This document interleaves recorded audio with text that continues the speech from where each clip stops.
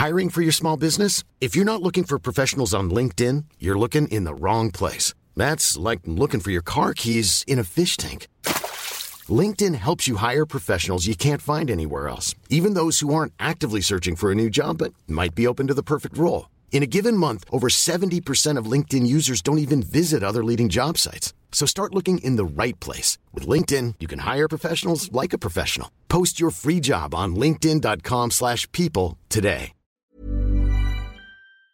Hey Mark, I've been saying for years that Ping help you play your best, because that is exactly what they've done for me throughout my entire career. And now I've been having a look at the new Blueprint S and T irons, and boy, they are impressive. So much so that I've got the new Blueprint S irons in my bag at the moment. So what do you like about them so much? I mean, I've never seen you this excited about a golf club.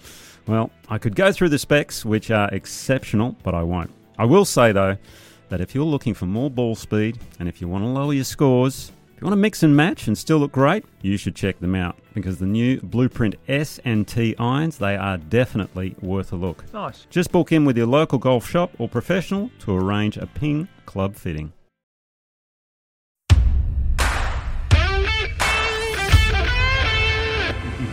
It's week 15 of the golfing calendar, and we're still recovering from an incredible US Masters. And today, we break it all down. Live from the Australian Golf Centre, home of the PGA of Australia and Golf Australia, this is Nick O'Hearn. And today, a special guest co-host who's a Tour Pro of 14 years with a big win under his belt. We'll let Nick tell you all about him. This is Talk Birdie to Me. Now, I was thinking the other day, when was the last time we played golf with our wives out here? Can you remember? It's been a few months now, I reckon. Yeah. Well, they play a lot together, don't they? They do. They got their 9 and wine club, and it's hard to get into that, actually. Yeah, it is. They and I don't mind having a drink as I go around, but, you know, if you're allowed to. Well, of course. It's 9 and fun. Maybe wine after or during, that's always good. Yes. For sure. But obviously, you know, we're here for the Masters recap.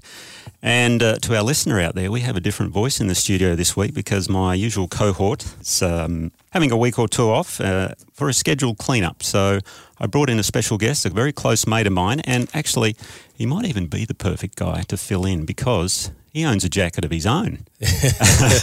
And the golden jacket. The golden jacket. I speak of none other than the 1999 Australian Masters winner, possibly hit one of the greatest 6 irons into the final hole of a golf tournament, Dan, okay, to win the golden jacket over the great white shark, Craig Spence. Welcome, mate. Good to be here, Nick. Sorry I missed Marco on this one because I've known him for a long time. But no, you have. Yes, I've been dining out on the golden jacket. It's really the yellow jacket. The yellow really. jacket. The golden's a little bit special. Australian gold, my friend. Very much so dining out on that for too long, but I continue to do it comfortably. Absolutely. Craig, can I ask you a question? Of course. So you beat the great white shark. Yes. You beat Tiger Woods twice. Yes. Are these the two stories you guys each dine out on? Yes. Oh, of course. What's Mark done again, by the way? Yes. Led 17 New Zealand Opens into the final round. That's what Mark's done. Never quite closed any of them, but he had a go. That's a shame. Now, okay, do you wear it out of interest? Do you go out for dinner? Or? No, I think you know the answer to that. Oh, come on. It's not maybe jacket a costume party, right? Well, it doesn't blend in overly well, does it? I mean, seriously. Maybe the odd golf dinner, you do a speech or something. Anyway, it's great to chat with you, mate, because our history goes back a long way. And and fortunately, you watched the Masters, which is awesome because I know you don't watch a lot of golf these days, do you? I don't watch a lot of golf, but I've always loved watching Augusta. I was thinking this week, it's like a visual just extravaganza, isn't it? It's like a party going on visually. The colours, the flowers, the green, I've only been there once. I went there the year that Adam Scott won it. You did go. Fantastic. And it's... Well, that's a good year to pick. I just tell people it's... I mean, I'd been told for years two things. How hilly it is, which it was, and it was as hilly, if not more than I expected. And also how good a facility, how good of a turnout. I think it's the greatest sporting event that I've been to in full stop. I'd have to agree with you there. It is. It's just special. It's golfing nirvana, utopia, whatever you want to call it. As soon as you get inside the gates, it is just unbelievable. Inside those gates, it is crazy, but the golf tournament is just so special. It's the only major where they play at the same venue every year. My only other favourite major to play in that sense is the Open at St Andrews. If you can play the St Andrews at the Open, that's probably a little bit above it for me personally. But the Masters then sits right there next to it, I'd say. And what a tournament it was. I mean, John Rahm, what a beast. I mean, the funny thing about the whole event was how, what's the right word? I mean, it was in the stars almost. Seve Ballesteros, his childhood hero, and I spoke about it obviously all through the broadcast, 40th anniversary of his win back in 83. Sunday was his birthday, or would have been his birthday, his 66th birthday. What did he have, a fortune cookie that they opened 10 years ago or something, and he wrote down, I'm going to win the Masters, and posted that. It was just all in the stars, basically. And the performance he put on that Sunday and, well, over the 4 days, to be honest. I mean, we probably need to sort of go back almost to round one and start there, I would say. And we'll talk about all the players as we go through and we go along. But day one was something else. I mean, the forecast was never going to be good, so you needed to get the right side of the draw. Yep. Koepka certainly did. Yeah, you know, he had that late early, which worked out perfectly. Rahm, funnily enough, was on the opposite. He had the morning late, and that's the thing with golf tournaments. It's the draw can play such a huge part. But conditions were soft, and we had the three players. What did they shoot? It was Rahm, Koepka, and Hovland shot 65 first day, 7 under. But I want to ask you about something that happened out on the golf course on the 15th. The talk of the town was on that first day, even into the second day. Brooks Koepka and his caddy. Yeah. Where, you know, possible rules infraction. Well, we know it was a rules infraction now. What did you think of the whole scenario? I mean, and for our listener, so if you didn't watch it, which, I mean, why are you listening to this if you didn't watch it anyway? You know, his caddy, Ricky Elliott, yelled out to Gary Woodland's caddy, Brendan Lawler, look, 5 iron, 5. Yep. You know, he hit the 5, basically. Yep. And that happens, right? Yep. I played for 14 years, basically from the start to the finish, right? You were longer. I don't remember too many tournaments where the caddies didn't give each other information. Yeah. The way they usually would do it is they would hold their fingers on the wood cover. If it was a 3 iron, they'd hold 3 fingers out. Yep. If it was a 4 iron, obviously 4 fingers. Well, they might show the club, you know, after they clean it. They hold the club up. Sometimes they blatantly just said 5 iron as they walk past them. 5 o'clock was another one. Yeah, that's a good one. You often would hear them discussing clubs as they're on the tee or on the fairway beside you anyway. So I thought it was a huge – there's no doubt that technically it's a rules infraction, but I thought it was a huge beat-up. There's no way, in my opinion, that Koepka or his caddy cheated. If anything, they were, you know – they were doing what is culture on every tour around the world. And I got to be. There's not an event or a round that I played in where it didn't happen. Now, a good friend of both of ours, Mike Clayton, was busy on Twitter this week. Clates, and he reckoned it didn't happen. So I can't wait to see Clates next time, because I'm like, were you literally not watching any other caddy for your entire career, Clates? Because it is everywhere. And the caddies do other things. So my take on this is absolutely that is what happens on the tour. Wilbur, you know, my old caddy, would give it the old club this way, whatever, you know, put the fingers, as you say. Very rarely mouthed or actually never said anything. It was more just a glance or something like that, giving them a nod, a shake or whatever, if the other caddies sort of pointing fingers, things like that. We know it happens. Yep. Obviously, that's a rule out on tour that in the rules – is giving advice which is not allowed. However, it's kind of an unwritten code, as we know. Now, if you, and it's a weird thing to say, but if you get away with it, which the players and the caddies kind of know, the players never do it, right? No. It's always the caddies just doing their own little thing. So the players are kind of oblivious at the end of the day. And I kind of, someone said a very good thing about it that I heard. It's like speeding. Everyone does it, but if you get caught, you got to pay the fine. Right. Fair enough. So when they showed the video evidence afterwards, and then they, discussed the Masters with Koepka and Woodland. No, we didn't. Well, hang on. Now, that is blatant lying. We know they did. That's true. I actually think he should have said, we got caught. We got caught speeding, got to pay the fine. Should have been a penalty. That's my own personal opinion. However, now I'm not saying, you should be trying to do it. It's just what happens. It's an unwritten rule out there, but it was a bad look for him, I think. The thing that I was really worried about was that if come Sunday, Koepka wins by 1 or 2, and then all of a sudden, hang on, we're going to revisit this whole thing again, and that would have been pretty ugly. But as it worked out, it was okay. Why would they share this information that would give the other player an advantage when they're in a competitive tournament attempting to beat everybody? It's a good question. I mean, I was thinking about this. I've seen Nick O'Hearn or whoever on the practice fairway helping another player the night before the second round or the night before. It's kind of in the culture to some degree. A caddy will run across and help rake bunkers if his player, if a player's had a couple of bunker shots or he's having a bit of a mare. There's a camaraderie out there to help each other without infracting, without legitimately cheating, right? The reality is it's not going to change your life, the information anyway. No. Did he hit a low squeezy fade with a 7-iron or 5-iron? Exactly. Did he hit a high, the famous Ben Hogan story, right? Where the young rookie asks him what club he hit on 16 at Augusta and he pulls out 5 different clubs and hits them all pin high. And he says, which club do you reckon I should have hit? It's depends on how you hit it, why you hit it, and how much energy you gave it to some degree. Yeah, I love people looking in my bag to see what I hit because I was usually 1 or 2 clubs shorter and I might be hitting a cut, a draw. As a lefty, it didn't really I was watching right-handers most of the time and they're hitting draws. I'm like, well, hang on, how does that translate to what I'm doing? Yeah. I never worried about the club. I just sort of worried about the contact and the sound and things like that. So that was never an issue. And to the same point, you'd throw your ball to the other caddy to wipe the ball when your caddy was busy. I mean, is that helping the other player? There's little things like that in the game, which just a part of the golf, really. So yeah, it absolutely is. And I would say that I don't think I've ever heard of anyone getting penalised for it. Have you? No, I certainly haven't. This would be the only penalised version of this I've ever heard of. Craig Spence with me in our Masters recap pod this week. Day 2, we had some trees down. Wasn't that unbelievable? I mean, this golf course, it's one of those courses which, we've discussed how good it is when you walk in there. It's like you're in Disneyland, basically. And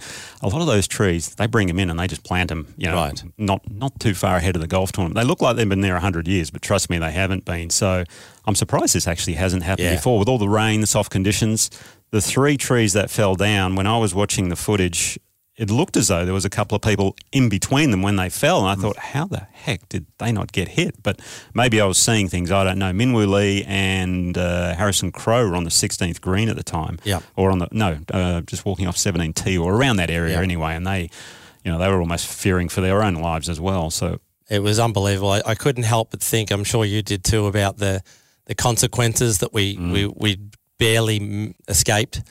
What would have happened to the golf tournament? Maybe the show goes on, but what would have happened had someone not been able to get out of the way? I don't want to think. I think that the committee probably got a little warning, and they'll be checking. A lot of tree testing went on between day 2 and 3, I'd say. The amount of time and effort they've put into their greens and money, I dare say that they may put that into some of the trees from this point going forward. Oh, it's incredible what they do around there. So here's a little story for you. One of the Masters I played, we had a storm come in, and on that night there was a restroom behind the 7th tee, I think it was, like a toilet block. It got destroyed. I mean, lightning coming in, trees fell on it, collapsed. Next day, guess what? Brand new restroom there. They rebuilt it. Wow. They either rebuilt it or they come in and they brought a new one in, and it didn't look any different. I mean, it looked as though no storm or nothing had gone through there. It was the most bizarre thing I've ever seen. Overnight. Oh, my God. I mean, the amount, and if you watch that when those trees fell the other day, there was like 30 guys there, boom, in, chainsaw, bang, boom, boom, boom, just cleaning it all up like that. And it was as though it never happened. I mean, it's just, if a tree falls at Augusta, does it really fall? I mean, it's one of those stories. Imagine if on that hole at the time when it fell, or they fell, that Tiger or Rahm or Koepka was there. Well, luckily, and no offence to Minwoo Lee or Harrison Crow, but they didn't have as big a crowd as what possibly could have gone on. But anyway, it was Koepka at that point who stamped his authority on the golf tournament. Obviously with another fine round. What did he shoot? 67, I think, the second day after the 65. So. But Rahm played some incredible golf in such tough conditions, which went into Saturday, obviously. And then the weather that Saturday, my goodness, that was miserable. And as we saw, Tiger Woods made the cut. That was brutal. Wasn't that an effort? It was an unbelievable effort. So he now joins, I think, Freddie and Was it someone else? Gary Player. Gary Player, of course. Gary Player. There's motivation Had to for be you. Gary Player. With I think how many? The Black Knight. 23. I think it was 23 in a row or something. 23 in a row. Yeah. Absolutely incredible. It was painful to watch Tiger though in that event. For him walking around that golf course so hilly with his legs the way they are now, his body in general the way his body is. Then you throw on top of that the soft, moist conditions. He's going up hills. He's going across hills. The pain on his knees and legs must have been immense. There was a lot of speculation on social media. Is this it for him? Is he? How much more has he got in him? I was pleased to see a lot of people said things like, "Walk away now, and you've done more than anyone could ask for in terms of what you've given us as a competitor, as a golfer. It's all we could ever ask for. What you've done." So, does he need to push on from here, Nick? Well, I mean, when he won the 2019 Masters, that was pre-car accident. We kind of thought, wow, I mean, this guy's back. It's unbelievable. And then, obviously, the car accident, maybe it was time. However, that's just not in his DNA. Yeah. At the same time, the Masters is the worst possible golf course for him to play as far as from a physical standpoint. Mentally, it's one of the best because he knows it so well, and it's also why Mickelson played so well this week, which we'll talk about a little bit later. But from a physical standpoint, it was an absolute nightmare for him because of the elevation changes, the hilliness of the golf course, the weather. I mean, it was cold, it was miserable. His back, which has been fused I don't know how many times, but you could see the pain in the leg when he was trying to walk back to the bag on one of the holes, and you're just thinking, geez, mate, pull out. I mean, this is just getting too much, too much. And when he's squatting down to pick the ball out of the hole and he's just getting back up, I mean, he's literally just getting back up. It's a shame that such a minute part of the game, which is just literally walking, is, possibly going to be his undoing because he's able to still hit all the shots. Nick, you've said in previous podcasts that there's no way he would ever use a cart. No. He wouldn't do it. No. My question for you, both of you, is if he had used, and I only said he wouldn't do it, and he didn't do it, if he had used a cart at Augusta, if he was able to and wanted to, could he have finished the tournament? Oh, of course. Absolutely. Yeah. But Well, he probably would have won the allowed. tournament. Yeah. No, his golf is good enough to almost win these days, but in the spirit of the game, the golf carts aren't allowed because it's a walking game and things like that, unless you have a medical condition. What was it? Casey Martin won a court case many years ago for a degenerative leg issue that he had. Now, you could say Tiger's also got the same thing. So, Nick, back to the golf course, the 13th hole. What are your thoughts on that? Yeah, that was a big controversy going into the event. They lengthened it 35 yards, and again, the tee box looked as though it had been there for 100 years. It's just incredible the way they change things around there. Again, with the technology and as far as the players are hitting the ball now, I thought it worked out beautifully. I mean, with the weather the way it was, even the long hitters couldn't get there on one of the days, maybe Saturday, and how cold it was. Now, so be it. It just turns into a 3-shot hole. But obviously what they were trying to do was to bring it back to the way it used to be played, where you're hitting mid-irons, long irons, even a wood in there, which we saw over the course of the tournament. And I just thought it made for a fantastic golf hole. And the tee shot, I tell you what, Rahm hit on 13 on the Sunday when he drew one around the corner. I mean, for a guy that fades the ball, that was a gutsy move. And he just stamped his authority on the golf tournament right there. But I love that golf hole. However long it is, it doesn't really bother me. We talk about the strategy of Augusta, and it was always talked about how for a right-hander, majority of players are obviously right-handers, it's a right-to-left golf course, right? If you look at most of those players now, they're moving the ball left to right. Just about everyone I watch this week is moving the ball left to right, again, right-hander, with their drivers. All the right-to-left holes, they're using the three-woods. And we never talk about technology and what it's done to three-woods. Three-woods go so far now. A hook three-wood goes like a driver, doesn't it? They do it down 10. Look how far down 10 they're hitting their three-woods. They're all drawing it or trying to draw it around the corner a little bit on 13, although it's not very far around the corner anymore. It's very interesting what three-woods are doing to that golf course. Yeah, I think so. And the only other hole really where you need that draw shape might be 14. And I just saw a lot of players still hitting the fade down there, but they were running into the right rough and things like that. So, But that's technology. Did we talk about last week? I think Mark mentioned something Faldo said about the height of the tee. Let's make the tee like 4 centimetres high so that the faces would have to be shallow, which is basically, remember the old 2 woods we used to use back in the day? Exactly. What was it, a spoon, the brassy, the spoon? Something like that, the 12 degree. That's it. The guys would be hitting them just as far in no time. Just about, I would say, yeah. But the thing is, I don't think they could go at them as hard because the sweet spot hopefully would be smaller, things like that. But that's a whole other podcast question, I think. It is. We won't go there. In that regard. But the funny thing is, off the tee there, you don't really need to shape it much except for, as you were saying, 10, 14. Yep. Even 5, which is a dogleg left, you don't really need to shape it around. I think you're just smashing driver off the tee in most cases. Yep. If you do need to draw it, well, then get the 3-wood out.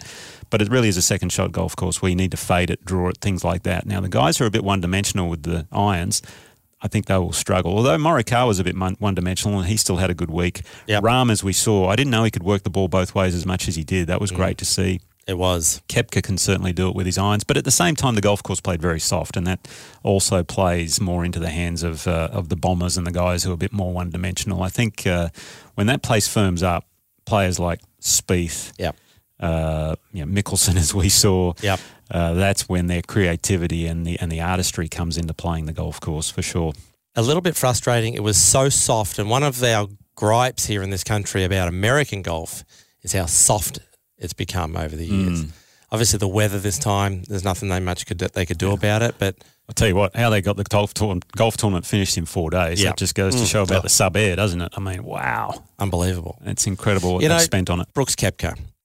It's one thing to lead a tournament early on and win the golf tournament. That's a hard thing to do for anyone.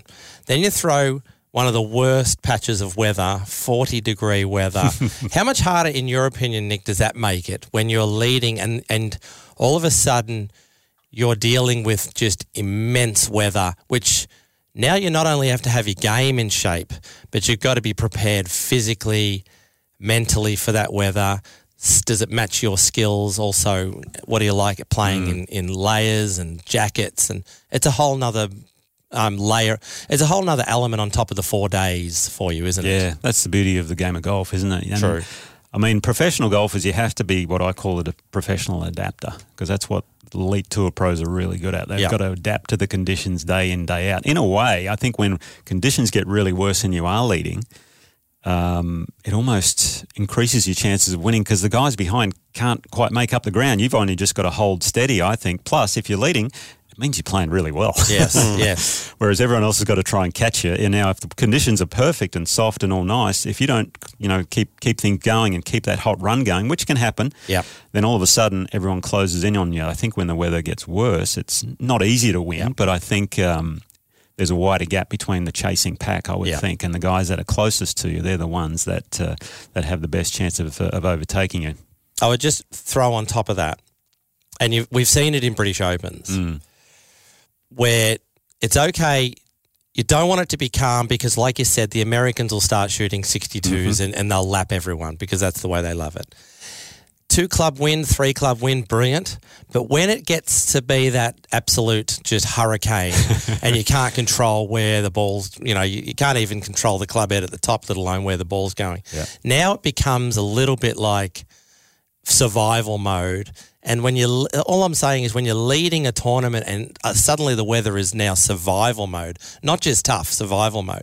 That to me is another layer that's brutal that not many people can do. Oh, it is, and it probably played very well into the hands of Rahm because his golf swing is so short and fast. I mean, he hardly even gets it above hip height on the way back, so all of a sudden don't have to worry about the top of the backswing where it's going. So, okay, well, we've got through the first couple of days there. We're coming into the turn right now, and after the turn we're going to talk about one of the guys that is inspiring our top 5 today, Phil Mickelson, over 50 golfer. Amazing effort by the now live golfer, former PGA Tour player, and what has he won? 3 green jackets, I think, around out there, hasn't he? Masters. It was an amazing effort. But, all right, let's get a snack and a beverage, and we'll see you on the 10th tee.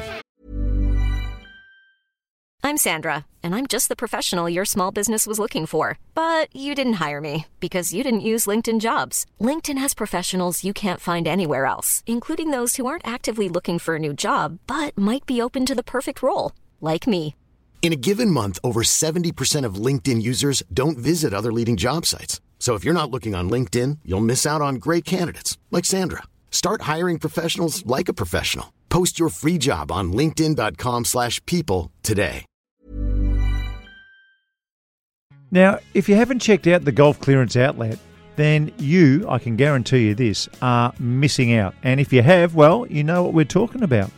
Great time to drop in because with all the new equipment released in January, good old Sam at the Golf Clearance Outlet is licking his lips because the stores are chock full of 2023 branded clearance product. And you know that was a hell of a year for golf equipment, Nick. You're spot on there, Mark. There's heaps of gear for righties, of course, but as you know, I am a lefty, so there's a heap of gear for lefties as well, and plenty for both men and women. And if you're after a great Prezi idea, you can get gift cards in-store or online. So if you're looking for great golf gear and great prices, the Golf Clearance Outlet needs to be in your plans to go and check it out. See the team in-store at Melbourne, Sydney, Brisbane and Perth, or online, golfclearanceoutlet.com.au. It's that simple, Nick. Can't wait. Hang on, Nick. I thought you were righty putting now.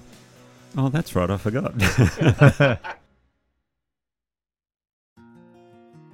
Mark, you are all across Watch My Numbers. You are all over this like a rash. It does look pretty impressive. Look, one of the things I missed from my career that Nick enjoyed was having stats available. I never got it, except, of course, for sand saves, where I was number one. But I never got the look at how close I was hitting the 5 irons, where my miss was with my driver. I never got it, and it was always just in my head. I didn't actually know the facts. And with Watch My Numbers, it's no longer a feel thing. It is a factual guide to what you are doing in the game. And Nick, you knew how powerful that was playing in the US Tour. Yeah, we had what was called ShotLink over there, but I wish I'd have had this sort of an app for myself because weirdly, I was very much a field player and I kind of stayed away from the statistics. But looking back, if I'd have had this, who knows? So it's got the pro level, it's got the elite level, it's got the low handicapper, the high handicapper. It covers everybody, and your stats will be assessed at your level, and you'll be pushed into the right direction because of the Watch My Numbers app.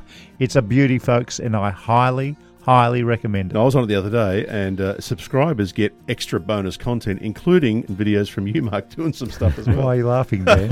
Why are you laughing? Hey, by the way, do you do it during or the round or after? Either way. Oh, really? Yeah, you can do it right there and then, or you finish your round and you put your own data in. So Nice. You might have had a 150-metre 7-iron on the third hole at Metropolitan Golf Club.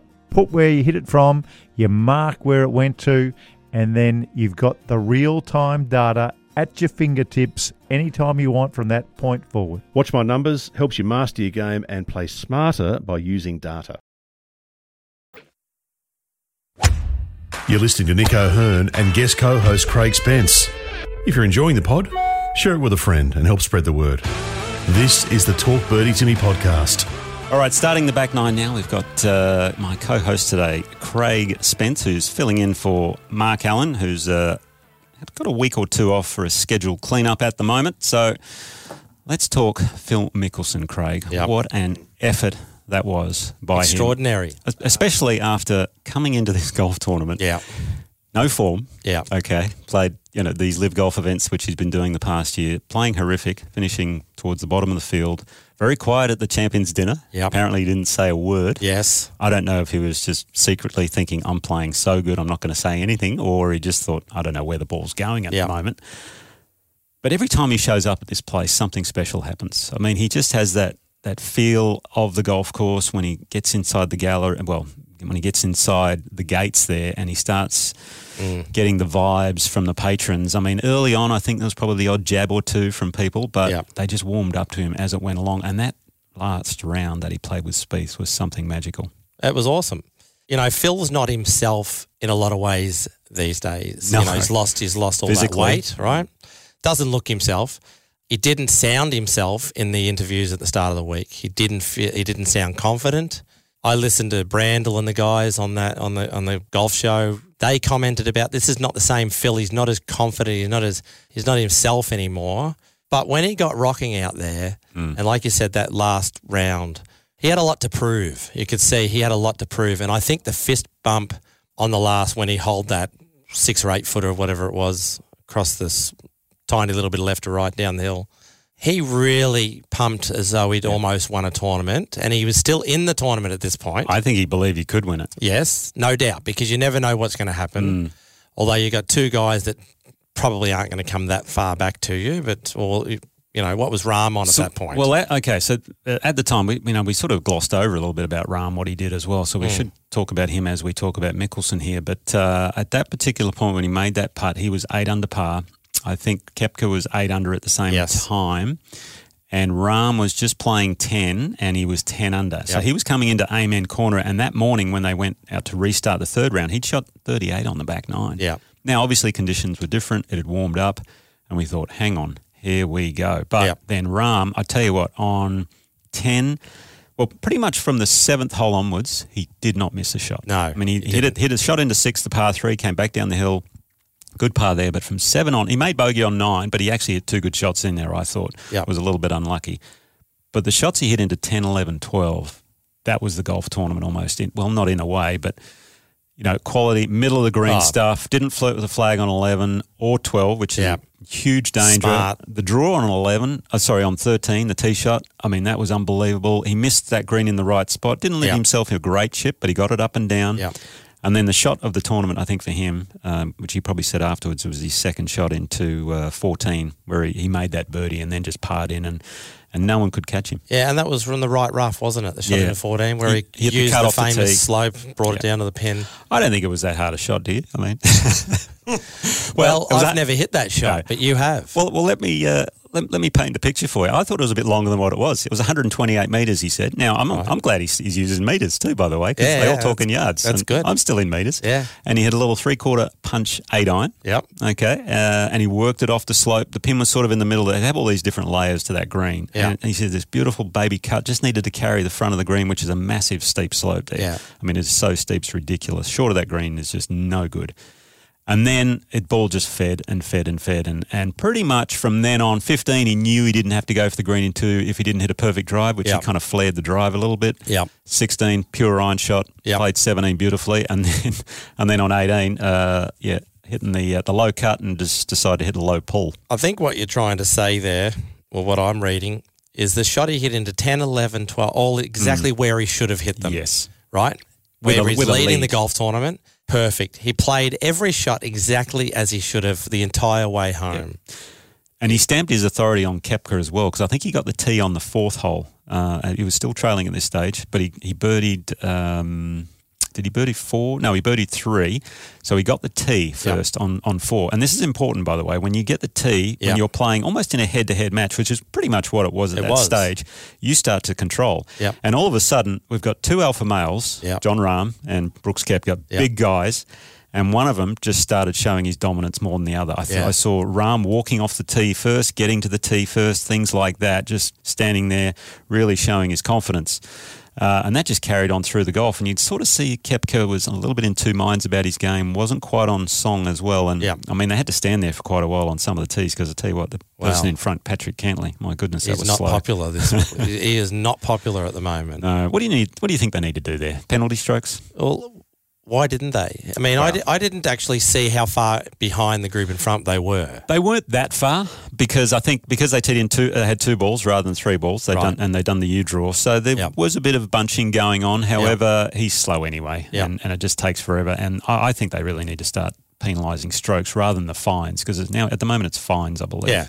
And that doesn't matter for these guys. Yeah, I think I remember they used to come out and they would say to you straight away, you're on the clock, right?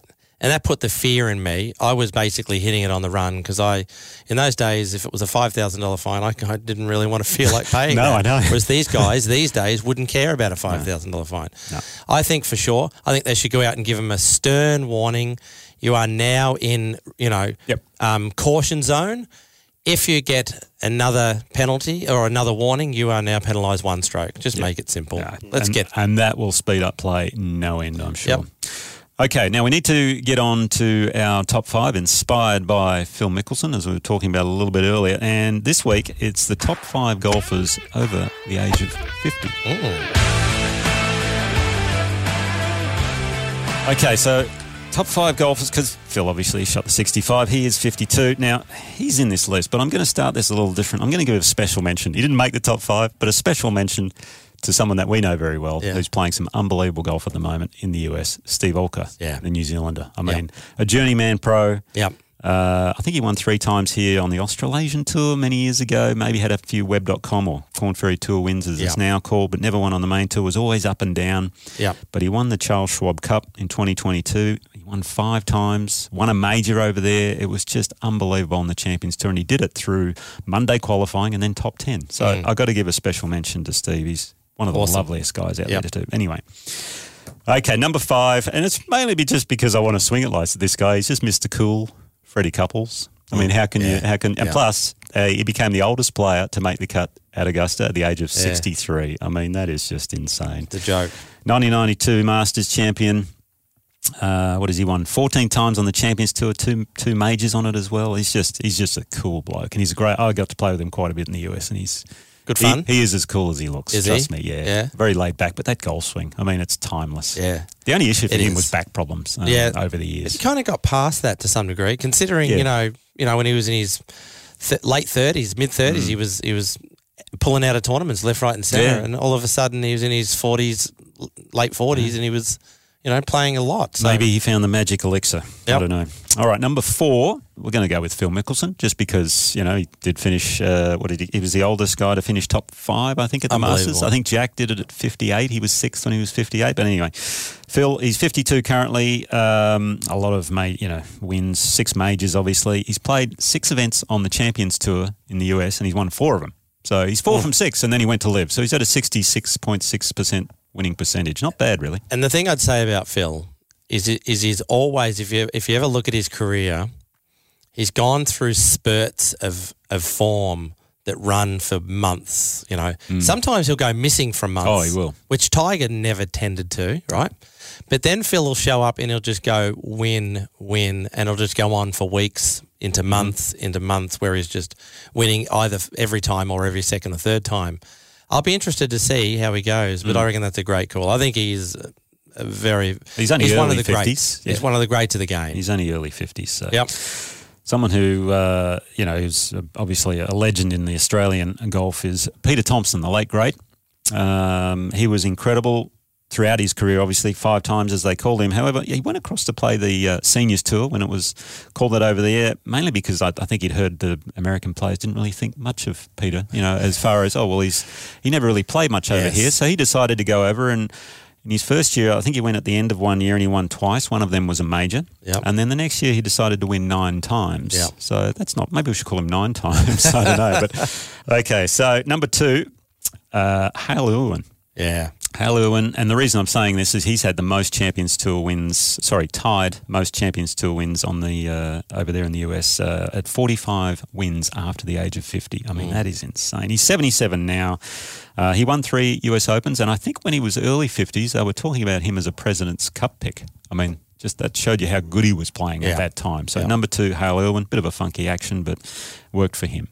Number 1, it's got to be this. German engineering, right? Bernhard Langer. Tied with Hale Irwin at 45 wins, still hasn't got it done. Won a couple of Masters, obviously. Anchors the putter like us, or we used to, Craig. Now, we've played a lot of social golf. Still tends to do it. Yeah. Doesn't he? That was my next thing I was going to ask you, actually. So you used the broomstick. Yes. Obviously you hold that 3 foot, or was it 2 foot putt to win the Masters? 3 and a half, 4 foot, I thought. Yeah. Was it the greatest 6-iron ever hit on the final hole? Possibly. Maybe Craig Parry might argue. He held one at Doral, didn't he? With a 6-iron. Yeah. Oh, second greatest. Definitely give that to Paz. Okay, yeah, fair call. Because it was a US Tour event. So. But you went away from the long putt. Obviously now you don't play professionally anymore. Neither do I. I'm using the short putter, right-handed one. Yep.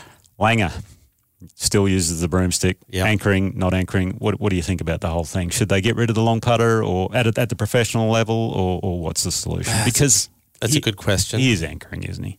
He is definitely anchoring. Yeah, and it's in the rule though. I think if you don't intend to anchor, then you're okay. Yep.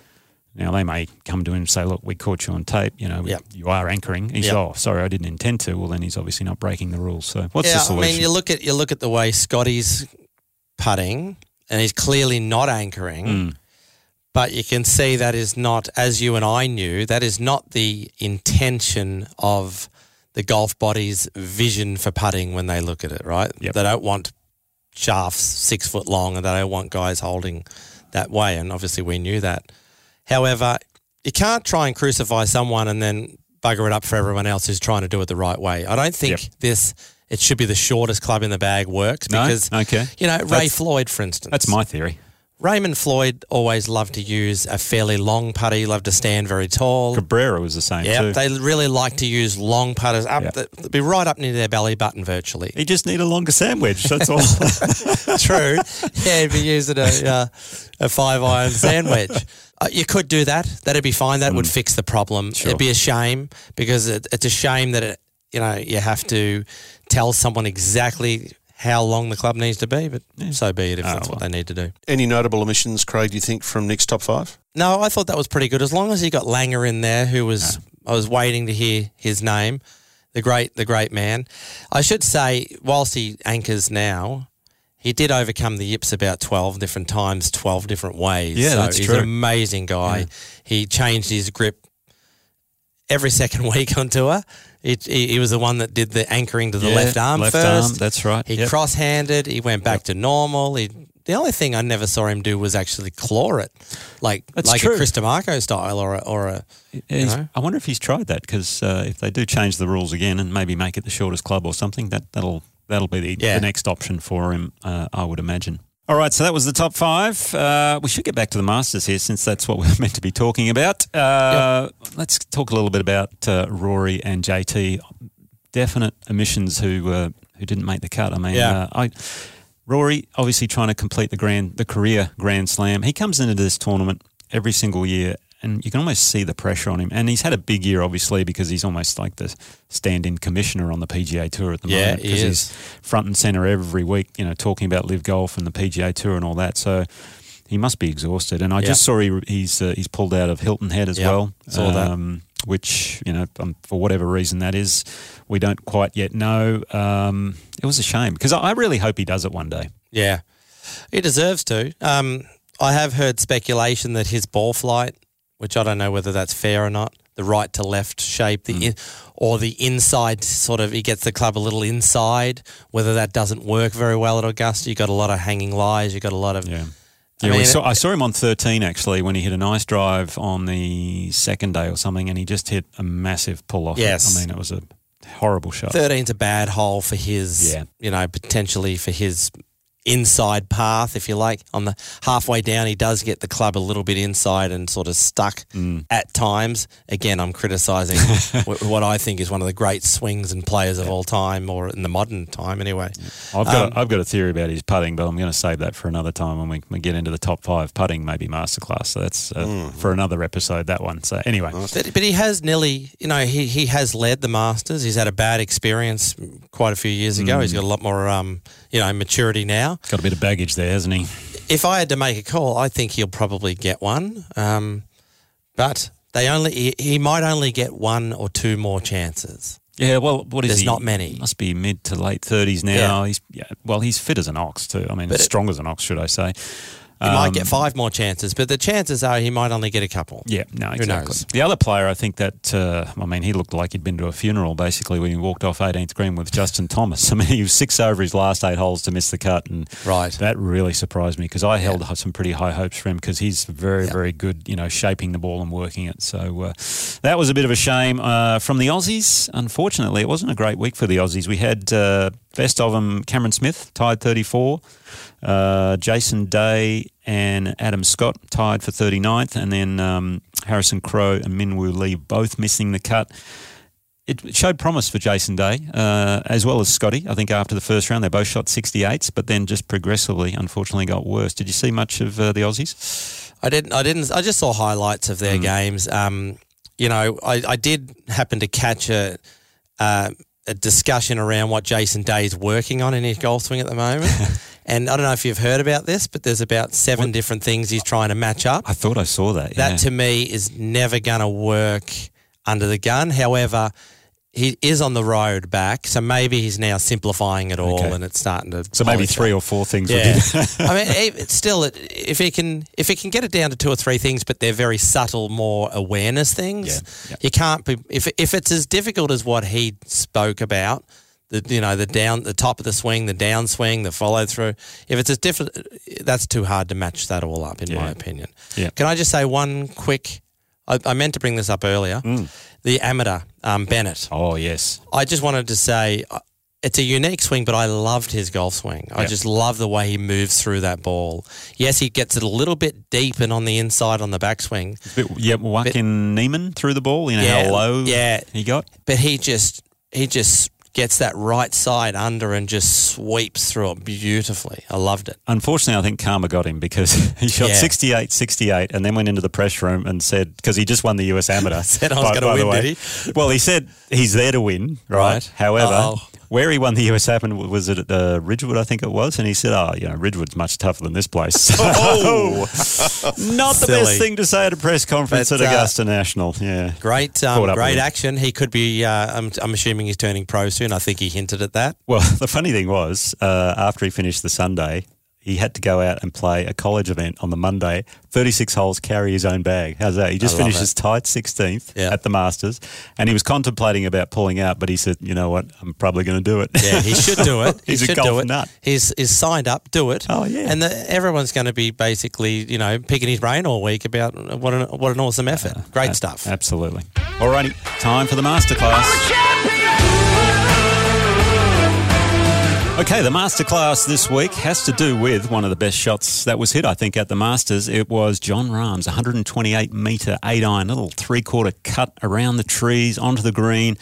Basically, he hit this to, 3 feet, I think, and the tournament was almost over. The only thing after that he needed to do was get over the water on 15, pretty much, which he did nicely. However, the way he hit that shot, it's just a phenomenal golf shot to have in your arsenal if you do. And if you're a golfer, the way to hit this shot, and I have a favourite drill which can almost teach you how to hit this shot. It's called the 5 clubs to 1 flag or 1 target drill. You spoke about Ben Hogan before hitting 5 clubs to the 16th green, right? Well, this is a great drill to do. Pick something out about 120 metres out, 150 metres out if you like. Say it's 120 metres.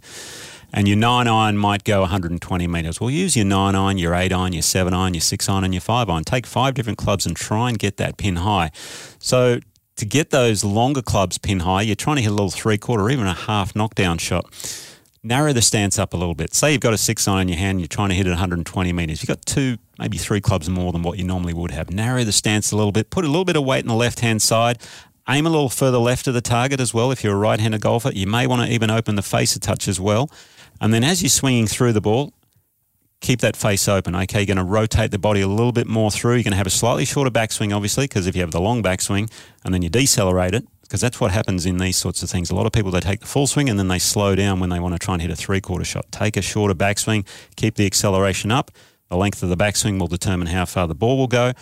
But hold that face open, rotate around to the left, and you should get that nice little low flight with a bit of left to right spin, and maybe you'll even knock it to 3 feet like Jon Rahm. So you're going to do a video for everyone out there, Nick?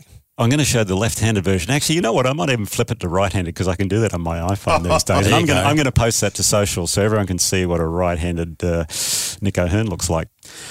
Well, Craig, thanks for helping out, mate. Really appreciating you coming in for Mark. And no worries. It's just great to hear that you're watching golf again. Yeah, I loved it. I'll have to get onto the Heritage this week as well. Absolutely, and we'll have a game soon. Cheers, mate. Thanks, mate. Live from the Australian Golf Centre, home of the PGA of Australia and Golf Australia, that was Nick O'Hearn and Mark Allen's podcast, Talk Birdie to Me, with our special guest co-host today, Craig Spence, 14-year touring pro and winner of the 1999 Australian Masters. That's not bad. Talk Birdie to Me's executive producer is Dan Bradley at Kaizen Media. Sound design by Daryl Misson at loudzebra.com.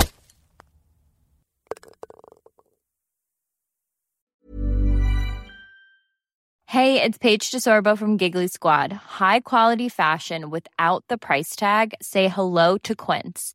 I'm snagging high-end essentials like cozy cashmere sweaters, sleek leather jackets, fine jewelry, and so much more. With Quince being 50 to 80% less than similar brands. And they partner with factories that prioritize safe, ethical, and responsible manufacturing. I love that. Luxury quality within reach. Go to quince.com/style to get free shipping and 365-day returns on your next order. Quince.com/style. Mom deserves the best, and there's no better place to shop for Mother's Day than Whole Foods Market. They're your destination for unbeatable savings, from premium gifts to show-stopping flowers and irresistible desserts. Start by saving 33% with Prime on all body care and candles. Then get a 15-stem bunch of tulips for just $9.99 each with Prime. Round out Mom's menu with festive rosé, irresistible berry chantilly cake, and more special treats. Come celebrate Mother's Day at Whole Foods Market.